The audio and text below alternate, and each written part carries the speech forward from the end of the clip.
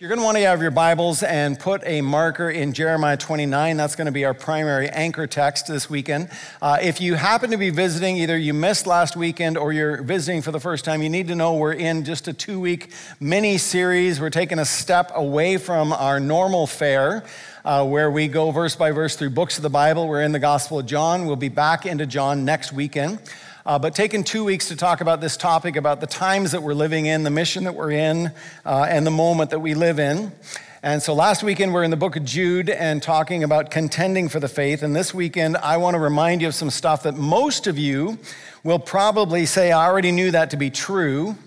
And that is the calling to contend. So last weekend's message, Jude, contend for the faith in the context of a people who live on the margins, if you will.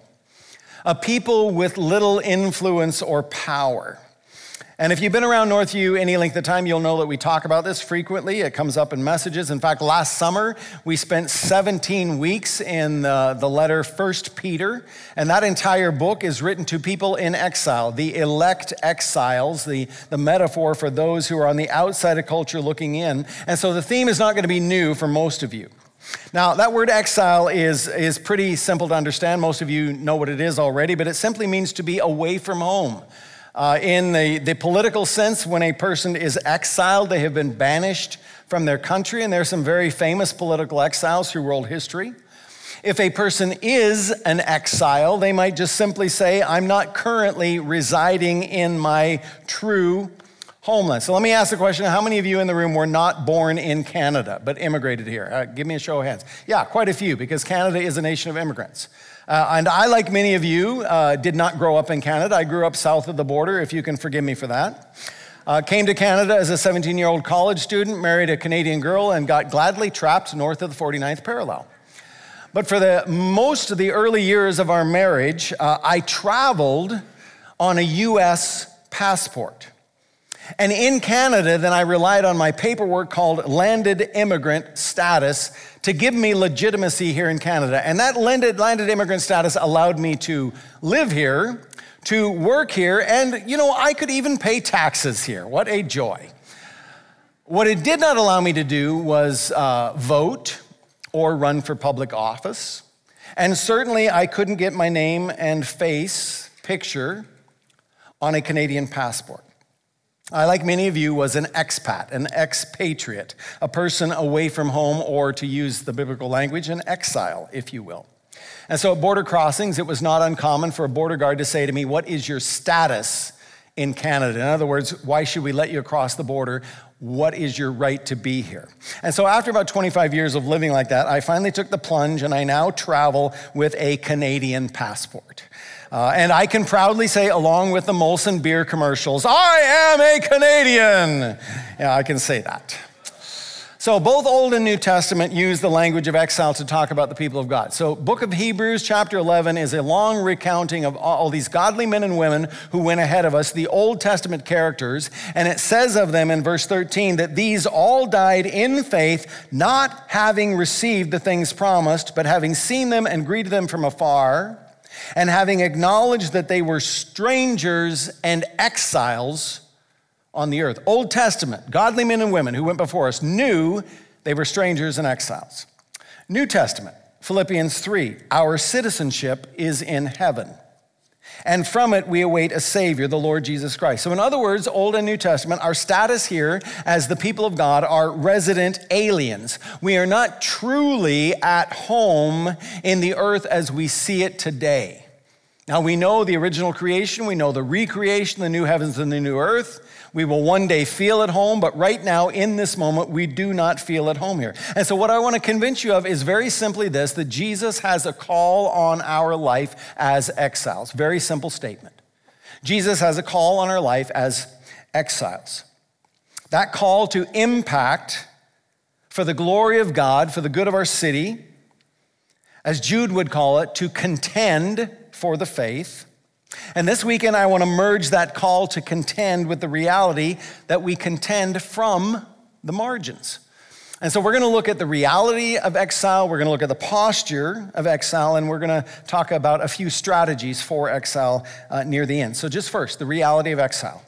It is woven through the tapestry of faith, through the Old Testament, the New Testament, and all the way through church history, right up till the present day. The most famous Old Testament example, of course, was God's people exiled in Babylon.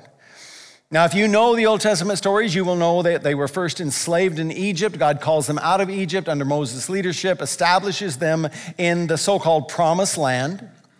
And God in Deuteronomy says to them, don't forget, don't forget, don't forget, don't forget. When you get into this land of milk and honey, do not adopt the ways of the culture around you. Do not do as the nations around you do. Honor me as the Lord God. Don't worship idols. If you do, if you drift from me, you will be taken captive in a foreign land. Fast forward through the Old Testament, you will know the people of God did exactly what God told them not to do. And the result was they were taken captive. There was first civil war in the nation. The nation was divided north and south. The north fell to Assyria first, the south survived longer, but eventually Nebuchadnezzar invades and they take all of the upper class, all of the ruling class, the educated, the wealthy, and they left only the poorest of the poor in the land, and the rest were dragged 900 miles across the desert over to Babylon. And we get a glimpse in Psalm 137 of what they thought there in Babylon, and it says this, by the waters of Babylon, there we sat down and wept when we remembered Zion. On the willows there we hung up our lyres or our harps, as some translations say. For there our captors required of us songs, our tormentors mirth, saying, sing us one of the songs of Zion. How shall we sing the Lord's song in a foreign land? So you can hear the despair in their voice and the heart that these people were feeling. And so God sends them a letter through the pen of Jeremiah in Jeremiah 29. And we're going to come back to that in a bit of a time. But the Cole's notes on it were simply this. The Lord says to him, you know what? Settle down. Settle down and pray for the peace and prosperity of this place that I've taken you. And so we'll circle back around to it. Old Testament exile. Now, New Testament, that word Babylon is code language for the spiritual exile of God's people. It is used predominantly in the book of Revelation. It also comes up in 1 Peter. Peter is written to elect exiles who are confused and troubled by the persecution they're facing. And Peter writes to pour courage and faith and hope into these people. And if you know a bit of church history, you will know that for the first 3 centuries, from Pentecost onward, that the church served in a culture very much like the times we live in. We would call it pre-Christian. And as we head into a post-Christian culture, there are many similarities. A minority people seeking to impact the world from the margins of society. And it took 300 years for Christianity to reach a majority status. In that very famous Edict of Milan, when Emperor Constantine himself, who had converted to Christianity and now declares Christianity the official state religion of the Roman Empire, but it took 300 years to get there. So 120 people gathered on Pentecost weekend. The spark of the Holy Spirit lands and the church was birthed. And then little by little, like yeast in a lump of dough, like a mustard seed growing to a large tree, the church, historians would tell us, not explosive growth, but just a general 3 to 4% year after year, decade after decade, until 300 years later, they are now the majority in the Roman Empire. That's a bit of church history from the margins. Now, fast forward to the North American context. And we're living in the midst of one of the most dramatic shifts in North American culture in our history. We talked about it last weekend, that little scan through the library books, that in the last 25 years here in North America, we are witnessing the most rapid decline in Christian church attendance in the history of North America. And call it whatever you want to call it, but radical secularization in the West is very well documented. There is tons written on this. Now, Ed Stetzer, in his book, Christians in the Age of Outrage, gives us a graphic, which you've seen it before. Put it up on the screen. My staff kind of mocks me because they know that you're going to see this 3 to 4 times a year. They always wonder, when's he going to put up the river again? But here it is. Here's the river. Because it's a beautiful graphic, a picture to help us understand. So the river represents simply our culture, the river of our culture. We use this language. Mainstream culture believes this, that, and the other thing. So you're familiar with the language. Stetzer talks about these last 60 to 80 years, the past, the present, and the future where we're headed. So anybody in the room over 40 remembers your childhood in those past days. So like any river, you fly over the Fraser, you'll know there's little islands in the river that put it into various streams. There has always been that tiny stream across the top of atheistic, agnostic, other world religions, or those who say, I have absolutely no faith in God whatsoever. That has always been in North America, but it has been a minority position, and the vast majority of our culture would check off on the census box, Christian. Now, what did that mean to them? Because the vast majority of them were not true confessional Christians, but they were cultural Christians. In Canada, we say, God keep our land glorious and free. We must be Christians. South of the border, it's printed on the money. In God we trust. Obviously, we're Christians. Cultural Christians. They maybe grew up saying the Lord's Prayer in school. They know what the 10 Commandments are about, but they have nothing to do with the church. The second group are congregational Christians. People who would actually say, you know what, if you pressed me, I belong to some church somewhere. I'm a Baptist, I'm a Methodist, I'm a Pentecostal, I'm a Catholic, I'm a Mennonite, whatever. They never go to church, but they belong to one. They marry and they bury in the church.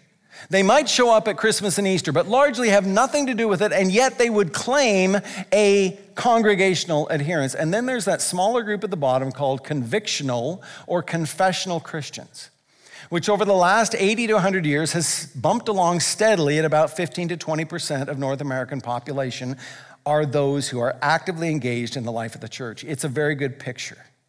Stetzer's conclusion is that convictional Christians now, because you can see where we're headed, a new island has come along, and the streams are dividing. It's no longer a good thing to claim to be a Christian, and that squishy middle, as sociologists call it, are now adhering more with the secular values. Convictional Christians are losing our voice, and some people are getting angry. So Stetzer says this: since their values and practice has shaped culture for so long, they, Christians, had the impression that they owned the culture in some sense, and these Christians want their country back. And by that, they mean they want their cultural power back. Now, last year in the winter, Aaron Wren wrote an article in First Things magazine, which dovetails beautifully with Stetzer's premise. He said there have been three worlds of evangelicalism, aligns right along with Stetzer's river. The first was the positive world, pre-1994, where society at large took a mostly positive view of Christians. If you were a church attender, that was thought of a good thing. You're probably a good neighbor. You're probably honest in business. It's great that you go to church. Being known as a Christian enhanced your status. It's why every president, right up till today's election, claimed to be Christians. Why? Because it is a good thing to say so. Christian morals are the basic norms of society. Then the neutral world from 1994 to 2014. Where Christianity no longer has a privileged status, but it's not necessarily disfavored. You attend church, whatever, it's good for you. It's not necessarily good, not necessarily bad, whatever. And Christian morals are just one choice in the smorgasbord of a pluralistic culture. And then from 2014 onward, the negative world, where identifying as a Christian, especially as an evangelical Christian, is now a social negative. Christian morality is expressly repudiated, even seen as a threat to the public good. And so holding Christian views can bring negative consequences. Now, we'll move on, and you may or may not agree with these specific analyses. You may or may not think things are as bad as described, and we could debate all that, but it is pretty hard to avoid the reality of exile, whether from a historical, spiritual, or a contemporary sense. And there's two ditches that I see and hear Christians falling into these days, and the first is the ditch of apathy on one side and the ditch of despair on the other side. And the ditch of apathy is common among evangelicals who still live in a quote-unquote Christian subculture or a Christian bubble, who live in a context where they themselves may or may not be experiencing the negative that we hear about. They're largely protected from the larger cultural moment that we're in. They tend to live in places like the Bible Belt of the deep south of the U.S., or the Niagara Peninsula over in Ontario, or a little place called the Fraser Valley in British Columbia. Aaron Wren says this: despite ample evidence that North America has now entered the negative world. No evangelical strategic approaches to it have emerged. That's an important thought. American evangelicals are largely living in the lost, positive, and neutral worlds. Evangelicals were, and to a great extent still are, unwilling to accept that they now live in the negative world. Don't believe it, don't care, apathetic. The other ditch, which I think is perhaps more prevalent among the Christians that I know, and perhaps that you know, are Christians who have fallen prey to despair. Christians who somehow look at the impending darkness in front of us and somehow have forgotten the promises of God. Have forgotten that Jesus said, I will build my church and the gates of hell itself can't prevail against my church. I have begun a good work in you. I will carry it on to completion, Philippians 1:6. There is nothing that can separate you from the love of God. There are no powers, there are no principalities and powers in the spiritual realms, and there's certainly no earthly powers that can separate you from my love. There is one who can keep you blameless and present you before his presence with exceeding great joy. Amen?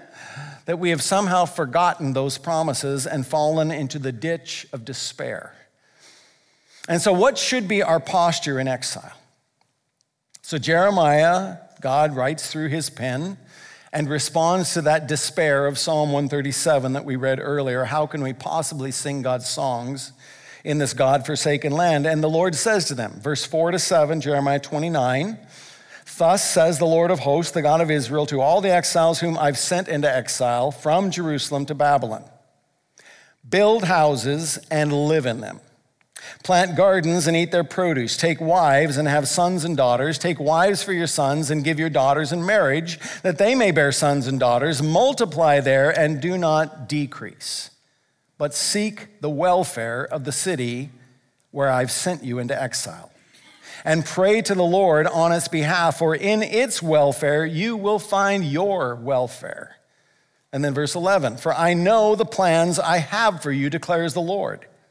Plans for welfare and not for evil, to give you a future and a hope. Then you'll call upon me and come and pray to me, and I will hear you.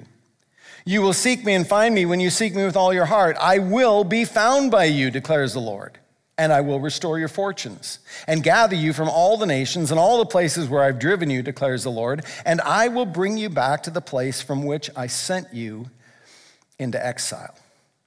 Now, far more than simply being a cliche on a poster or a coffee mug, and that's not a bad thing. I know the plans I have for you, declares the Lord. But far more than simply being a cliche, this is a word of courage and resilience to a people who were literally living as prisoners of war. And the Lord is saying to them, I've got your back. And if you know and have studied this area, you will know a lot of good came out of this period of time. In fact, some of our favorite Old Testament characters that we teach our kids about in Sunday school come out of this area. Daniel in the lion's den, Shadrach, Meshach, and Abednego in the fiery furnace, Esther, who rose to power for quote unquote such a time as this, Ezra, Nehemiah, Zerubbabel, who led the nation in rebuilding of Jerusalem. And historians also tell us that the Jewish synagogue system likely began in Babylon. So the synagogue, they were away from the temple. The temple had been destroyed. They couldn't go there. And they began to worship in what we today might call a community group or a house church. A synagogue required 12 adult men. So in other words, 10 to 12 families would gather, small enough to stay under the radar, but large enough to have good fellowship and teaching and community and encouragement. What a blessing that came out of exile.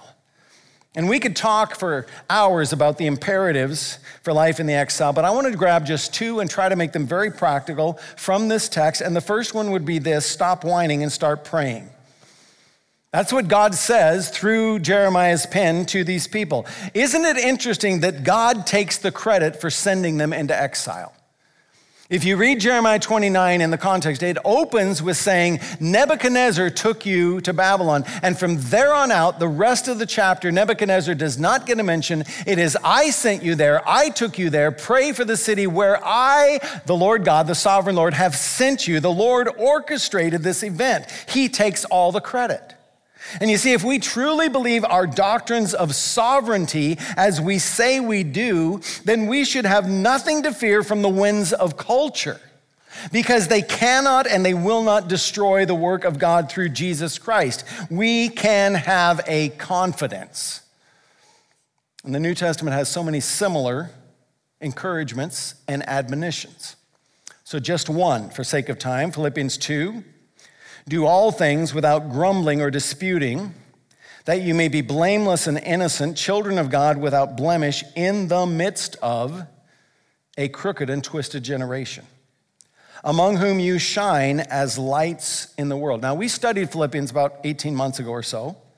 And when we got to this context, I remember saying to you, if you wanted to do just one thing that would cause you to radically stand out in the day and age that we are living in and have an impact under the glory of Christ, just stop grumbling and disputing. If you just did that one thing in the cultural moment we're in, it would cause us to stand out like light in the darkness. And so God, through Jeremiah, challenges these folks, pray for the peace and prosperity. Now think it through, of the enemy state that I have taken you to. You're like, pray for Nebuchadnezzar? Yeah, pray for this place where I have taken you. Because as this place prospers, so too will your family and you will find prosperity. Secondly, our language matters. You see, we're bilingual people. We have to speak the language of our culture. We have to stay up with the times. Terms are changing all the time. Words are being redefined. What does a culture mean when they say this, that, and the other word? And we live in this world and we have to speak the language of this world. But we also have a dialect that is unique to the people of God. We call it the language of Zion. We speak God's dialect. Colossians 4, walk in wisdom toward outsiders, making the best use of the time. Let your speech always be gracious, seasoned with salt, so that you may know how you ought to answer each person. And so the simple questions are, will we be blessers of people? In fact, will we bless our captors? Will we sing the songs of Zion when it feels like all hell is breaking loose around us? In fact, I think one of the positive reasons why we come together in worship and why we lift our voices in song, and whether you're a great musician or not, and whether you love music or not, there's something about lifting your heart and voice in worship unto God and declaring the songs of Zion over a crazy culture. Amen? I sometimes wish we could sing longer and longer, but it's because I happen to love music. And if you don't, well, that's fine. Just, suck it up, whatever. Anyway, we should be worshiping like that. Stetzer says this, everyone can be destructive and negative. It's easy to stand on the sidelines and shout out what's wrong with the situation and why everyone and everything is bad or wrong. In other words, he goes on to say cynicism is the easiest thing to slip into. It's very easy to be a critic and deconstruct everything. It's something else to speak positive language. Secondly, language matters in a very practical sense because Scripture has so much to say about the power of the tongue. That literally death and life are in the tongue. Proverbs 18, death and life are in the power of the tongue. James in the New Testament says you can't tame your tongue, and if you can tame your tongue, you can tame your entire being. The tongue is like a fire. It sets stuff ablaze, and we should not bless God with one breath and then turn around and curse our brother who is made in the image of God in the second breath. And in our day of vitriol, one of the most powerful tools at the disposal of the Christian is to refuse to pick up the mantle of outrage that drives so much of our cultural dialogue, to respond with gentleness and respect seasoned with salt. And so our posture as exiles is one of quiet confidence. We know the outcome. We know the ultimate end. We've read the end of the book. We know who's on the throne. And so we don't need to pick up the tone and the fighting spirit of the culture around us. Okay, finally, what are some strategies? Strategies for exiles. So last weekend in Jude, at the end of it, he gave us a 7-fold mandate: contend for the faith. And then he said this, but you behold, beloved, building yourselves up in your most holy faith, praying in the Holy Spirit, keep yourselves in the love of God, wait for the mercy of our Lord Jesus Christ. It leads to eternal life. Have mercy on those who doubt. Save others by snatching them from the fire. To others show mercy with fear, hating even the garment stained by the flesh. A sevenfold mandate. Contend for the faith. Build yourself up. And there are so many practical steps we could talk about in guarding the faith on a personal level. But the first question that I have to ask before we even talk about any of that, is the most basic and fundamental question is this: are you all in? And honestly, I mean that question for every man, woman, boy, and girl who are listening to this message in this room or watching over at Mission or East. Are you in? Because if you're not all in, then the rest of the conversation just run off the back. Like, forget about it. Doesn't really matter. Have you made a personal decision to respond to the call of God on your life? In other words, have you turned away from your sin and turned toward the living God? Have you decided to follow Jesus? Have you responded to his call? The Bible uses a word called repentance. We don't use that word a lot in our English language. It simply means to turn around. To repent means I turn. I was walking in one direction. I'm walking away from God. I have turned, and now I am walking toward him. And I have to ask that fundamental basic question: are you all in? Have you made a profession of faith? Have you confessed Jesus Christ as your Lord and Savior? And you're like, well, how would I do that? It's as simple as saying yes. Lord, I understand. I believe what the Bible says about me. I believe what the Bible says about Jesus. I believe that I can't be right with God through any other means than the finished work of Christ. I'm willing to say yes to your will and your ways for my life. That's the starting point. And if you haven't done it, in fact, I would encourage you even right now in this moment, if you're in this room saying, I've never done that, do it right now. Just in your heart of hearts, say, Lord, I will say yes to your will and your ways. I will make a confession of faith. Because that starting point is critical to everything else that follows. And then I would ask the question, are you hot or cold or lukewarm? And we'll get there in the summer. Laodicea, hot and cold are both good. They're useful. Lukewarm, man, spit you out. Are you on fire? Are you sitting on the fence? The devil owns the fence. Are you all in? Jude's imperative to build yourself up in the faith is for people who are all in. It can be applied in three very simple questions. Are you placing yourself in a position of learning? Are you asking God to warm your heart? And thirdly, are you actively looking for ways to serve? Now, if you're following along my line of thinking, we're talking about head, heart, and hands. Are you placing yourself in a learning posture?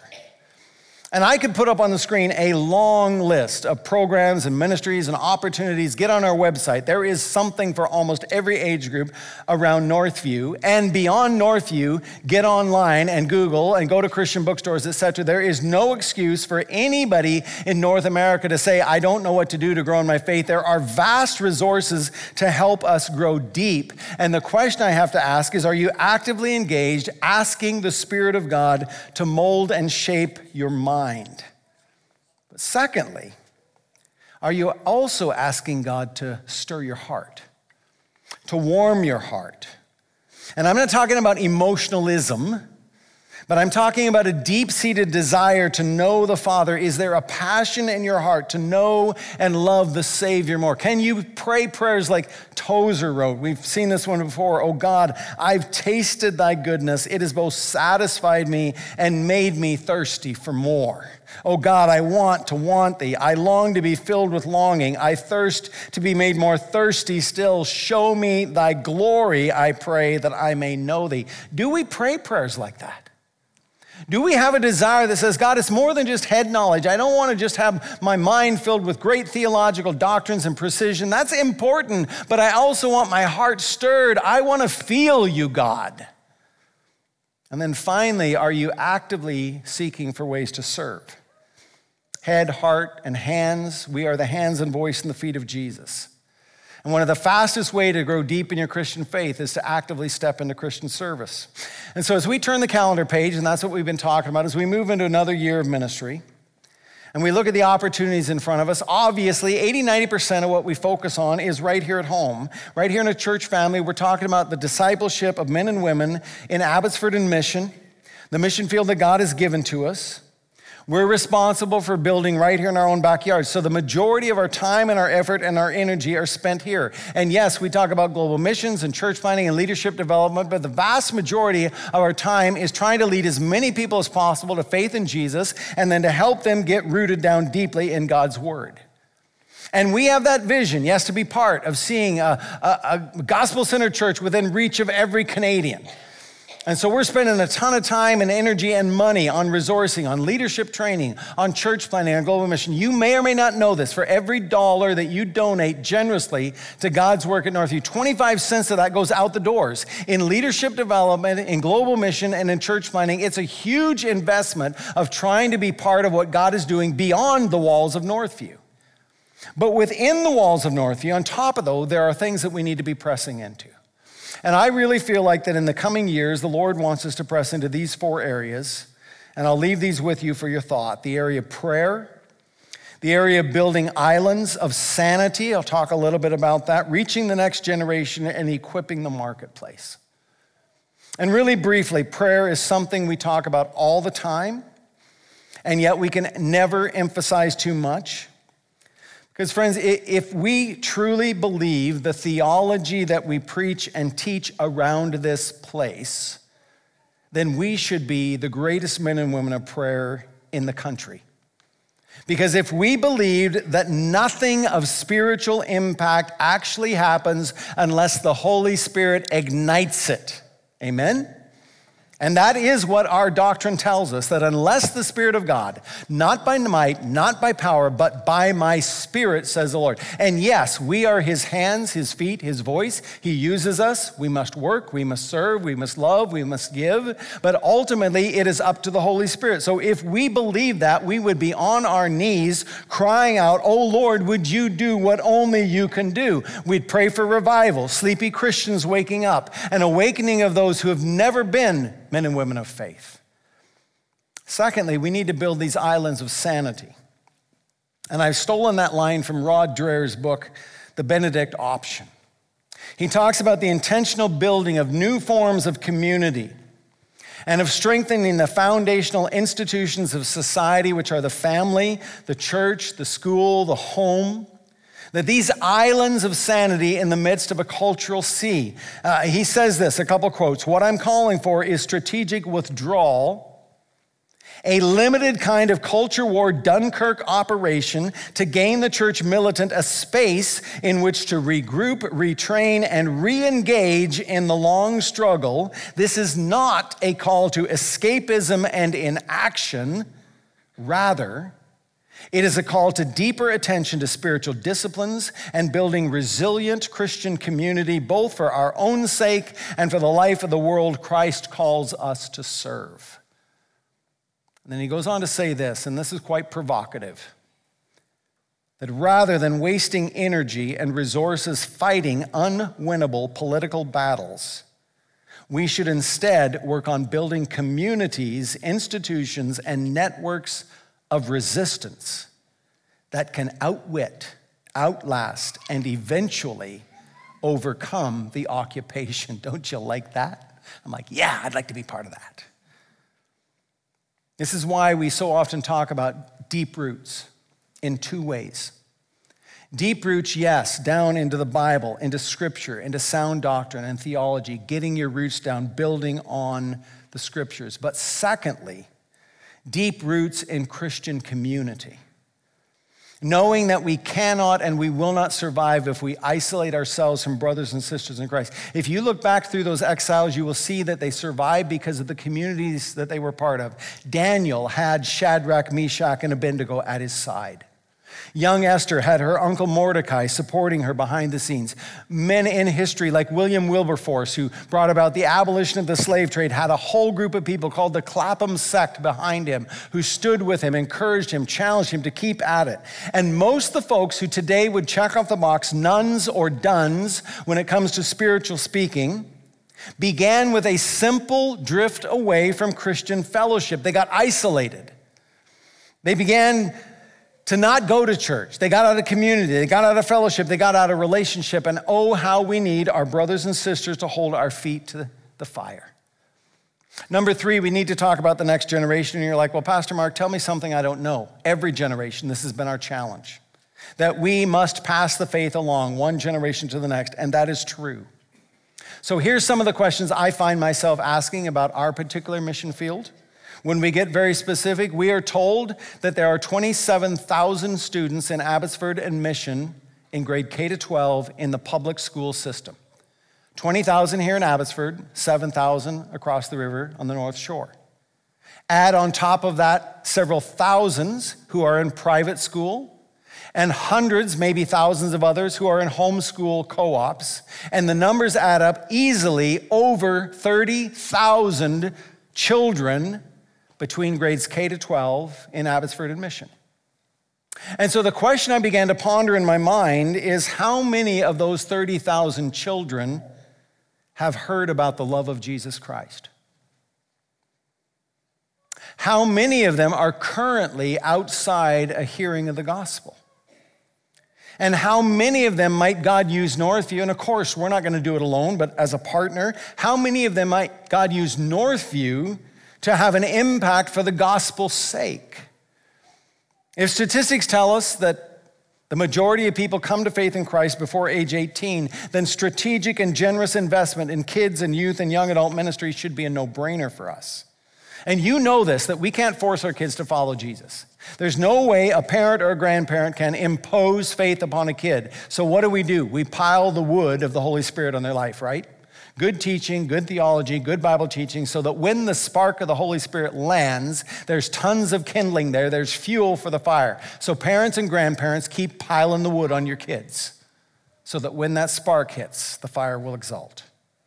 And then finally, like the greatest challenge in front of us, I think, is this: equipping the saints for the work of ministry in the marketplace. You've heard me talk a lot about this. If we're going to make an impact in our city, I think we've made a huge miscalculation if we think that the work of ministry is what you do inside the walls of the church when the people of God are gathered. Now, be very clear, it is not either or, it is both and. It has always been both and. The church, inside the walls of the church, needs an army of servants to simply keep the ministries moving. Table group leaders at Bible studies, community group hosts in your homes, food service teams, food and coffee and meals and snacks, setup and tear down teams, hospitality tech teams, ushers and greeters, musicians, etc. Literally, there are hundreds of opportunities to serve one another within the walls of the church. And frankly, if you're a committed follower of Jesus Christ, you should be joyfully and gladly serving your brothers and sisters. That's just a no-brainer. But that being said, the vast majority of your waking hours are not spent inside the walls of the church, are they? I know, because I'm here from day to day. You're not here. You're spending your lives out where God has called you, in the marketplace, in the school, in the sports field, in the community. And I truly believe the greatest impact we will see in the coming years is in the 24/7 of our lives sent on mission. Because in this post-Christian world, there may be obstacles and challenges. There may be some settings where you're limited in what you can say publicly, but no one can stop you from loving and praying and serving and extending the grace of God, right? Cannot be stopped. And one of the dreams we're working on is trying to expand our leadership development training to include an intentional track for marketplace leaders. And I've said this lots, but let me remind you, if you claim to follow Jesus, you are in full-time ministry. If you claim to be a follower of Jesus, you are in full-time ministry. It just so happens that you get your paycheck from maybe the school district or Fraser Health or Starbucks or whatever your employer is. And isn't it really nice of them to pay you to do the ministry God has called you to do? Is that not great? We are called to contend as exiles. And as we look into the year ahead and also beyond, we do it with a sober awareness of our cultural moment. And we could, like Wizard of Oz, Dorothy Toto, say, we're not in Kansas anymore. We could, like Apollo 13, we got a problem up here, Houston. Or we could anchor ourselves to verses like Revelation 3:8 we looked at last week. I have set before you an open door that nobody can shut. And so what might God do if we settle down? If we build houses and plant gardens and give our kids in marriage, and we build businesses that honor the Lord, and we invest in Christian education, and we talk about the beauty of God's sexual ethic, and we enter the public arena with a quiet confidence, knowing that the sovereign Lord of the universe has gone ahead of us every day, what might God do through the people of God? And so I hope and pray that nothing I have said today has come as any great revelation to you. I hope and pray that you're already saying in your spirit, yes and amen. I hope and pray you're actually saying, you know what, I believed all that before you even spoke it, Pastor Mark. Great. That's what I hope. But what might God call us to strategically? Not in the next few months, but literally in the next 10 and 20 and 30 years if we took a long-range strategy to cultural engagement. What a time to be alive. What a challenge. What an opportunity. I hope you're up for it, because I can't think of a better way to invest our lives. Amen? So let me pray for us, and then we're going to come together for communion. So Lord Jesus, you know our times and the seasons that we're in. And you know the context in which all of these men and women, these boys and girls, are living their lives in these days. And Lord, you know that the vast majority of our time is spent out in the community in the rough and tumble of daily life. And I am sure there are men and women in this room who feel like they're up against some obstacles. But Lord, I pray that you would blow the winds of encouragement into the sails of our spirit. That you would remind us again that you are indeed the sovereign Lord. You are Lord over the universe. You are Lord over our lives. And that you are going ahead of us in this time and place. And Lord, I pray that you would fan into flame the vision that you have given to us, that we might see literally hundreds and thousands of people, first of all, come to faith in Christ, and then get their roots down deep into your word and into Christian community. Would you bind us together by your Spirit, Lord? In Jesus' name, amen.